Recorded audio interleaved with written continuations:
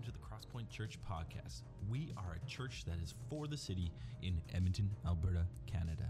We are passionate about helping people become fully devoted followers of Jesus. So, if you're just joining us for the first time, we would love for you to check out our website, thecrosspointchurch.ca. There you can find ways to connect with us and see what's happening at Crosspoint. Now, let's listen to this week's Sunday message.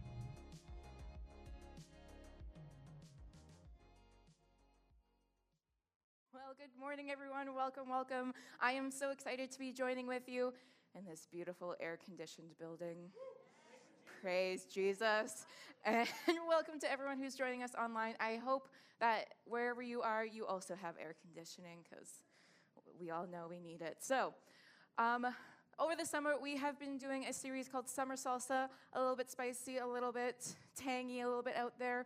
And to keep the spice in my life, because what's a chill summer, I spent last week out at Camp Nackaman speaking to their junior high and senior high camp, which was so much fun. There was about 160 campers, 100 in total, 180 people that I was speaking to. So much fun. And part of camp and the camp experience is campfire songs, which is like the best. But the weird culture out at Camp Nackaman, I don't know about other summer camps, is that everyone has, like, their song. And you don't do someone else's campfire song. And, like, you do your campfire song, and if you do someone else's, like, you gotta watch out. But so when I worked out at Camp Nackaman many years ago, my campfire song was a song called Fire, Fire, Fire. And it goes, late last night, when we were all in bed, Old Lady Leary left the lantern in the shed.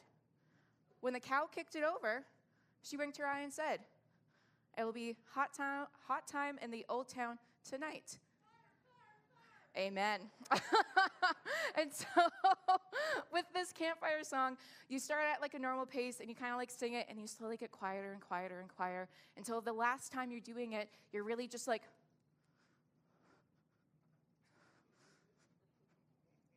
and then you end up yelling, "Fire, fire, fire."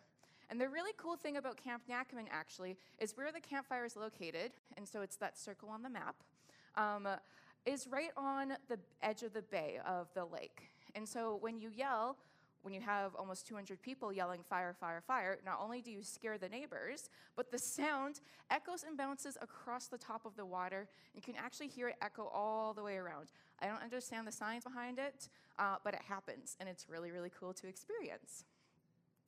But so when I worked at Nackaman, I was doing some research, some information on morning devotions. And so I was looking up this guy named Horatio Spafford, who eventually wrote the song, well, he did write the song, the hymn, "It Is Well With My Soul." That is who he was. And I was like looking it up. And part of his story is the Great Chicago Fire of 1871. And the rumor with the Great Chicago Fire is that Old Lady Leary left a lantern in the shed and a cow kicked it over. I don't think the cow winked its eye and said anything else, but I didn't realize that this song had a significantly deeper meaning to it. And I was like, oh, that's fun. That's interesting. Little did I know the deeper connection. Like earlier this summer when I decided to preach on Jonah, I didn't realize the deeper connection beyond VeggieTales. And when I decided I was going to preach on Shadrach, Meshach, and Abednego, I also knew that there would probably be a deeper connection than just chocolate bunnies. And so I do want to recognize my two sermons do relate to very primary VeggieTales songs and VeggieTales stories. So apparently VeggieTales was very influential in my life. But so today we are looking at the story of Shadrach, Meshach, and Abednego, which can be found in the book of Daniel, specifically in Daniel 3. And the book of Daniel is a book that is rich and full of stories of God's sovereignty and faithfulness to his people, even during exile. And so for those who don't really know much about Old Testament history, that's A-okay. There's a lot to it. And it takes a lot of time to remember everything that happened and why it happened. But just a little bit of context of why they were in exile. The people of God were worshiping idols and worshiping false gods. And God was like, that's not cool. And they were like, sorry, we'll try better. And they didn't try better. And so God eventually exiled them to Babylon. And so the book of Daniel happened specifically during the Babylonian captivity. And so the people of God have been exiled so that they can continue to learn that idolatry and rebelling against God isn't cool and not great. And so here we are in the book of Daniel, looking at the story of Shadrach, Meshach, and Abednego. But who are these three young men? We know that they're friends of Daniel. And because of Daniel, they got a pretty sweet gig in the affairs of the province of Babylon. They were Jewish men working for the enemy. And they were doing a really good job because people were talking about them. And that's all we really know about Shadrach, Meshach, and Abednego. And so this morning, we'll be exploring the question of where is God in the fire? Because, spoiler alert, there's fire in this story. And I want to take some time this morning to talk about the fire. Or, as Hunter mentioned, the storm. Him and I haven't talked at all this morning, so it's completely the Holy Spirit working this morning through us to talk about the seasons of life that seem like they're too much. You know, the fiery season where everything's all-consuming, and it's unrelenting, and it never stops, and it keeps going, and you can never feel like you get a break. Life just isn't going great, and then your boss decides to move to Saskatchewan to teach, and then you commit to too many things all at once, and you feel like you're running around like a chicken with its head cut off, and then you end up cutting yourself when you're trying just to make a nice watermelon snack, and you end up in the emergency room instead of sitting at home, relaxing. We're fine. And then you get sick on your first real vacation in a year. And it just keeps going. And it never stops. You know that fire. And I'm assuming your fire looks a little bit different.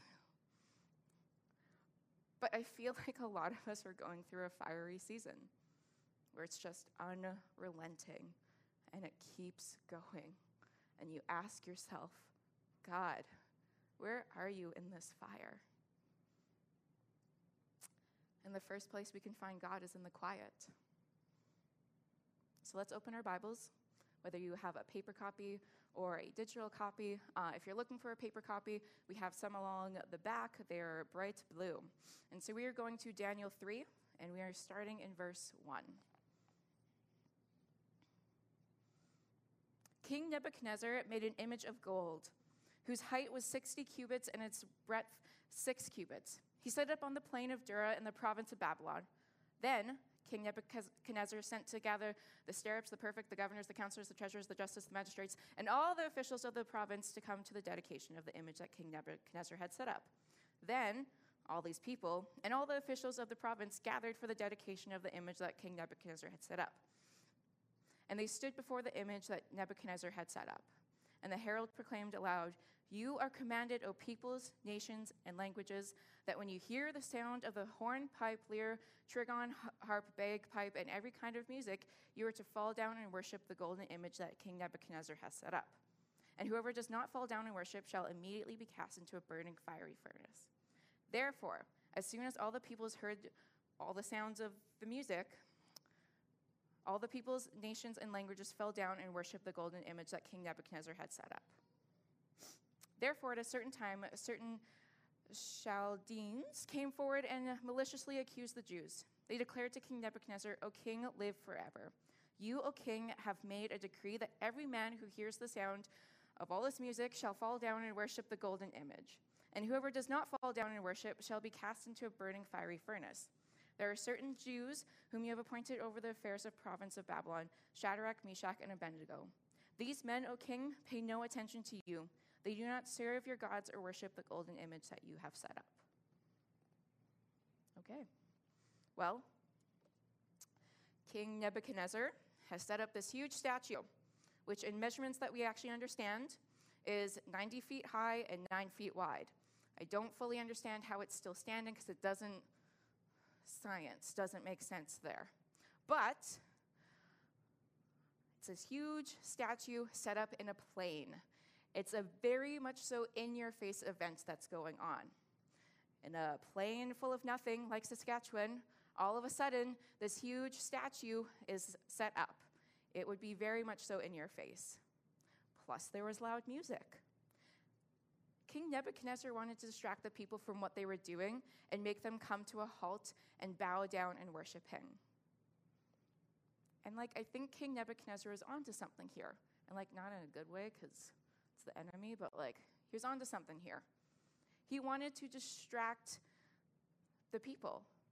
He wanted to have a loud noise that grabs their attention. A fun little statistic for you. If you work in an office job or something of that sort where you work at a computer, obviously you type at a computer like this. But if you work at a computer and you're typing away, doing your thing, and a coworker or someone walks into your office space, whether they are to talk to you about something work-related, ask you if you've gone for lunch, or share personal drama, it can take up to 8 minutes once they leave for you to refocus your attention. 8 full minutes. So for some people, it's a little bit less time because they're more focused. For individuals like me who have squirrel brain, it takes probably close to 8 minutes for me to be like, oh yes, back to the task that I was doing. And so I really do think King Nebuchadnezzar was onto something. He wanted to distract the people. He wanted to use noise to get them to gather and worship his golden image. And I think people today still use noise as a distraction. In 2019, Canadians spent a quarter of their week consuming online audio. This included radio, podcasts, and music. A quarter of their week was spent consuming online information. This statistic, this little research thing I found, did not include Netflix, HBO Max, Disney Plus, Amazon Prime, all of that stuff, which can also be used as an online auditory distraction. And I think it's because we don't like the quiet. I know I don't. When I'm at home, I always have Netflix or music or something playing in the background. And to contrast this, we can find God in the quiet. Shadrach, Meshach, and Abednego are quiet in this initial portion of the story. They actually haven't even spoken yet. And there's noise all around them. People are talking about them, but they're quiet. And spoiler alert, they actually don't say much throughout this entire story. They're pretty quiet. But quiet can be uncomfortable. I don't know about you, if you've ever gone on a business meeting with someone you've never met, maybe a first date, whatever, you meet up with someone, and you're sitting there drinking your coffee, conversation's going really well, you're like, yeah, this is good. And then you hit that quiet moment, and you go, I'm never going to recover from this. This conversation cannot continue. How are we going to get past this? I don't know what's going to happen. And there's that awkward moment of just you're staring at the other person, and they're staring at you. And then finally someone continues on in the conversation. You get past the quiet. You get past the awkward.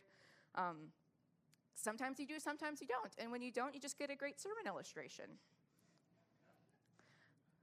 Shadrach, Meshach, and Abednego don't run away from the quiet. They seek it out even in the loud. If anything, they turn and run away from the loud. The noise that was being made was a signal for the people in Babylon to fall and worship the idol. And it wasn't beautiful music. It was confusing, loud, and crowded. Scholars actually say that King Nebuchadnezzar literally went, hey, musicians, come together and just play. I just need you to play. And after being at junior high camp where they had a music option, when you just gather a whole bunch of people together and tell them to play, it's not beautiful music. It's not great. Not at all. Shadrach, Meshach, and Abednego knew that disobedience and false worship happens in the confusing, loud, and crowded. These 3 men knew the Torah, the first 5 books of the Bible, the law. And they had heard the stories of those who didn't listen to God and keep his command. For Pete's sake, their people had been exiled because of idol worship. They knew that falling down and worshiping this golden image was not good. They knew that they should not bow down to worship this false image. And I'm going to take a little bit of creative liberty here and say that when they weren't worshiping this false image, they were instead worshiping God, and that they knew they could find him in the quiet. Jesus also took time to be in the quiet and worship God. And we see this all over the Gospels. Jesus sought out the Father in the quiet. And I think the most interesting time was in Matthew 26, verses 36 to 46, in the Garden of Gethsemane. Passover was happening in Jerusalem, and this was supposed to be a time of great celebration. People were around them celebrating the Passover. This was a time of celebration. Yet, he didn't let the loudness and the distractions take away from his quiet time with the Lord. Sitting in the quiet can be uncomfortable, just like I said before, especially when you really don't know the person. But once you get to know them, it makes it so much easier and more comfortable. I encourage you to take time to sit in the quiet with the Lord. It's uncomfortable at first. Set a timer. Start small. Start with 30 seconds of just taking time to reflect on Jesus and what he's done for you. And then slowly build that. And then soon enough, 10 minutes will seem like not enough time. Let's continue reading in Daniel 3, starting at verse 13. Then Nebuchadnezzar, in furious rage, commanded that Shadrach, Meshach, and Abednego be brought. So they brought these men before the king. Nebuchadnezzar answered and said to them, "Is it true, O Shadrach, Meshach, and Abednego, that you do not serve my gods or worship the golden image that I have set up? Now, if you are ready when you hear the sound of the musical instruments to fall down and worship the image that I have made, well and good. But if you do not worship, you shall be immediately cast into the burning fiery furnace. And who is the God who will deliver you from my hands?" Shadrach, Meshach, and Abednego answered and said to the king, "O Nebuchadnezzar, we have no need to answer you in this matter. If this be so, our God whom we serve is able to deliver us from the burning fiery furnace, and he will deliver us out of your hand, O king. But if not, be it known to you, O king, that we will not serve your gods or worship the golden image that you have set up." Then Nebuchadnezzar was filled with fury, and the expression of his face was changed against Shadrach, Meshach, and Abednego. He ordered the furnace be heated 7 times more than it was usually heated, and he ordered some of the mighty men of his army to bind Shadrach, Meshach, and Abednego and to cast them into the burning fiery furnace. Then these men were bound in their cloaks, their tunics, their hats, and their other garments, and were thrown into the burning fiery furnace. Because of the king's order was urgent, the furnace was overheated. The flame of the fire killed those men who took up Shadrach, Meshach, and Abednego. And these 3 men, Shadrach, Meshach, and Abednego, fell bound into the fiery furnace. King Nebuchadnezzar said, "Either bow down and worship me, or go into the fiery furnace." What do you choose when it's 2 sides of a terrible coin? What do you do? They knew that they couldn't bow down and worship this false image. They knew the stories of the Torah. They knew the stories of the golden calf. And the entire reason that the Israelites were in exile is because of idol worship. They had to make a choice. And they did in verse 17 and 18. It's Shadrach, Meshach, and Abednego, the 3 of them together. When I worked out at NACMN, one of my best friends also worked out there. Her name's Jill, and the 2 of us were always seen together. If you saw one without the other, you immediately had to find the other one and reunite us so that we could be together. It got to the point where our program director would be like, "Hey, I need one person to go do this very simple task," and both of us would go together. I'm sure that the program director was incredibly unimpressed, but the 2 of us went together for everything and did everything together. We don't hear one without the other 2. We don't really hear much about just Shadrach or just Abednego or just Meshach. But you can find God in community, and that's what they did.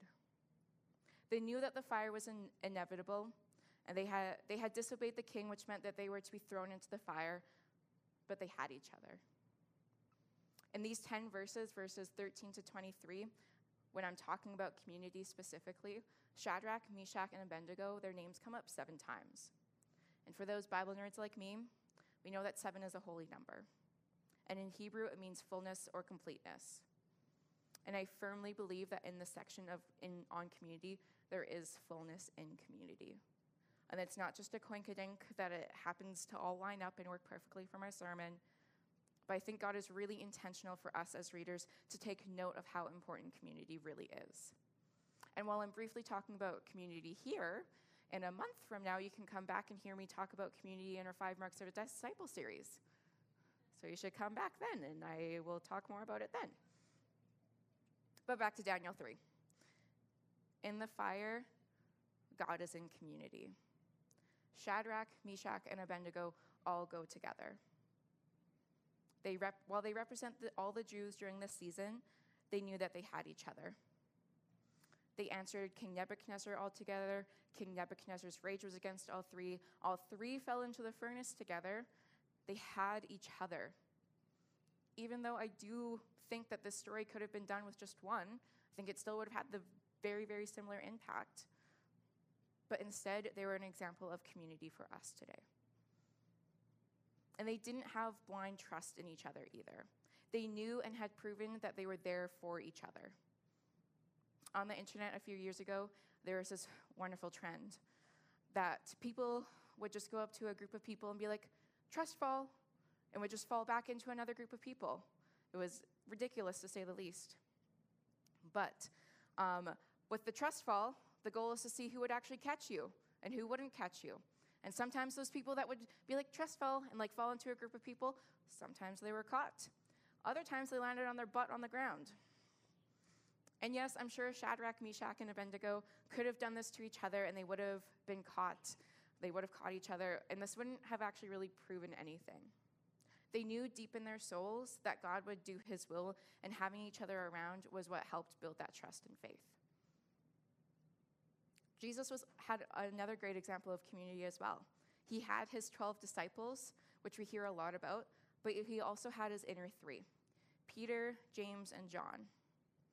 If we go back to that passage in Matthew 26, looking specifically at verse 37, Jesus knows he needs his closest friends with him to pray for him and be by his side. And he actually brought these people with him everywhere. They didn't leave each other's side for 3 years. But the question of how do you find community in the fire? It's a good question. It's a fair question. You got to find like-minded believers. Paul talks about not being unequally yoked or unequally partnered with an unbeliever in 2 Corinthians 6:14. And this isn't something to take lightly. To find friends that can keep pace yoked as one person will start to pull the other person ahead while the other person drags behind. Sometimes it happens the other way. The other person that's dragging behind will pull the other person back.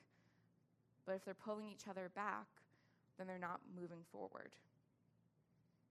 And this can cause tension and trouble, usually leading to hurt and brokenness. Proverbs talks about finding good friends and what happens when you have good versus bad friends. Proverbs 27:17, iron sharpens iron. This is what we need to do as the body of Christ, is we need to be sharpening each other. We need to be living in community to encourage and uplift each other. You got to find the people that get you, who are at similar life stages, similar ages, similar interests and passions, that can encourage you and walk with you as you continue to follow Jesus. And I know this is all like really nice and light and fluffy to say, like, oh, just find like-minded believers. Well, once you find them in a community like Crosspoint, you got to actually interact with them. You can't just be like, yeah, there's like people that like I think have the same things as me. You got to interact with them. You got to take that next step and go deeper in a relationship with them.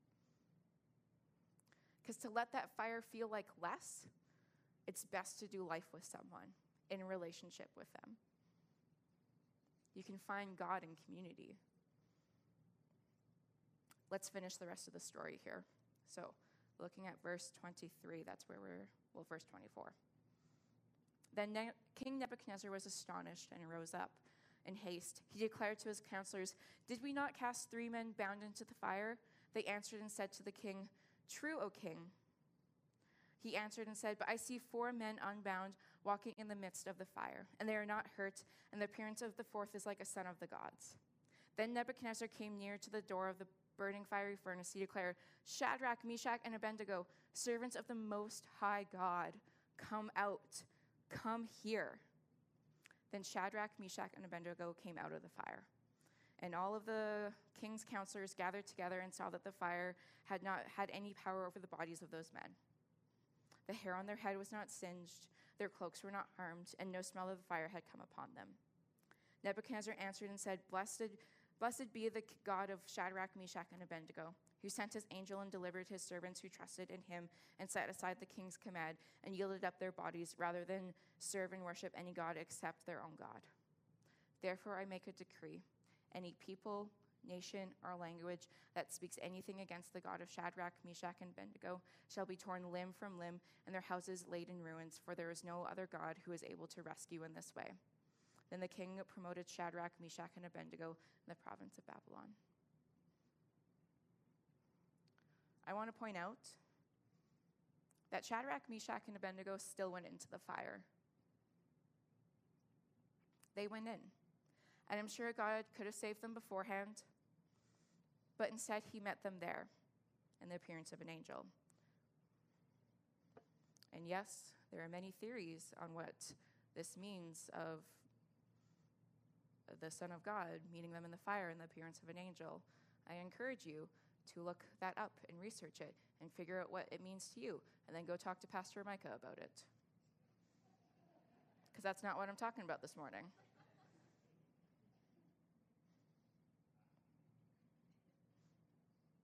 God was in the delivery.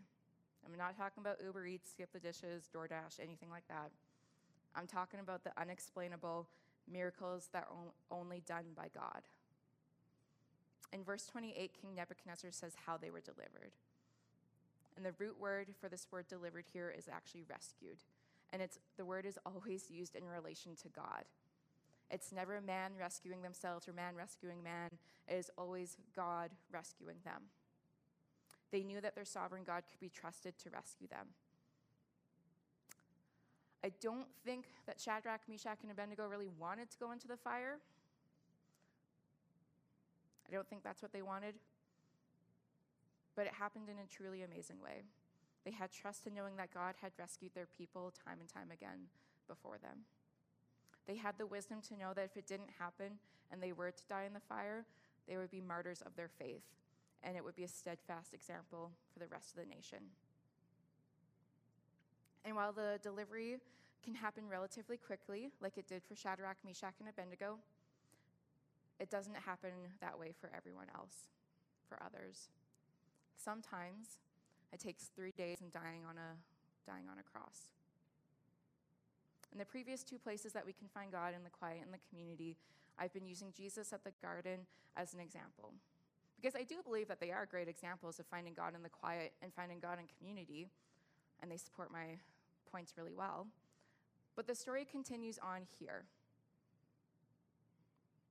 Jesus then, from the garden, goes to face trial, where he's falsely accused. He's sentenced to death on the cross, which is the most humiliating death. And he dies.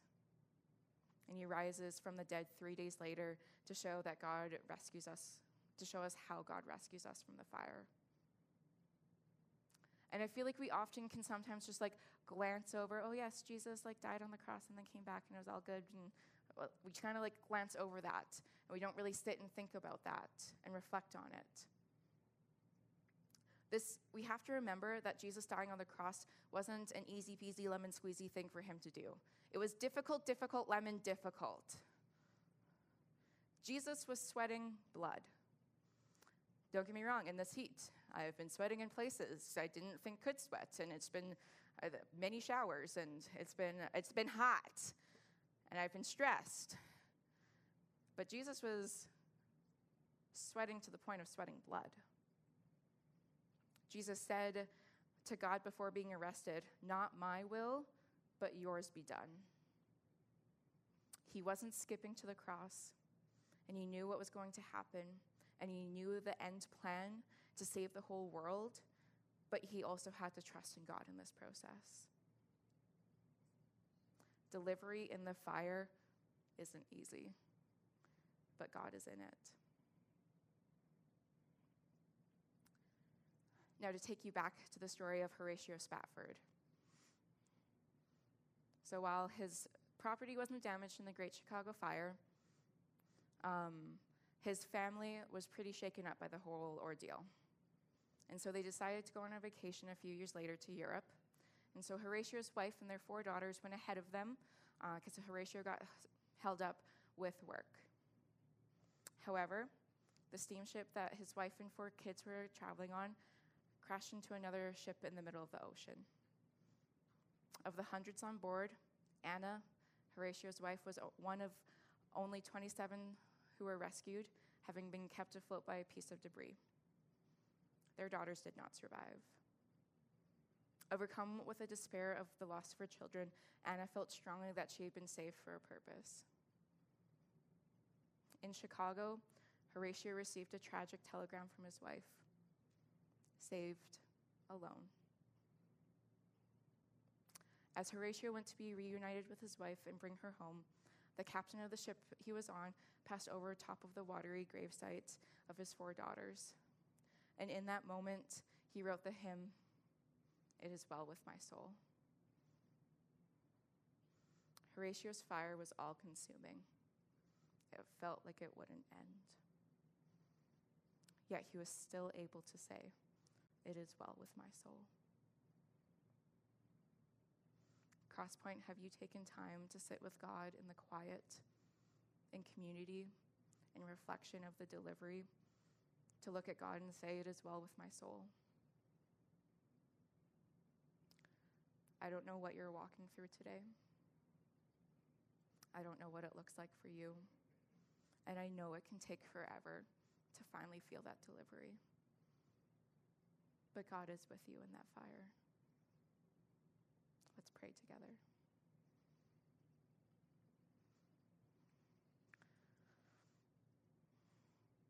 Father, I am thankful that we can look to you as an example, that we can look to your Son who died on the cross for us as an example of what to do in the fiery places, in the places where it hurts, and we don't know when it's going to end, but that we can lean in you in the quiet and community and know that you will deliver us according to your plan and your will. And so, Father, I pray that over these people this morning, that they would know that they are part of your plan and your will, and you will deliver them in this fire according to your will. I just pray this in Jesus' name. Amen. Hey, and welcome back. Thanks for listening to this Sunday's message. We hope that we've helped you in your spiritual journey and that you're drawing closer to God. At Crosspoint, we gather on Sundays at 10 a.m. in Northeast Edmonton, and throughout the week in something we love to call home groups. Home groups are encouraging and transformational communities for people just like you. We believe that the journey of faith is done together, so we hope that you'll connect with us at thecrosspointchurch.ca. Now, let me remind you of who you are. You are the people of God, called by God into his redemptive mission in the world, so be who you are.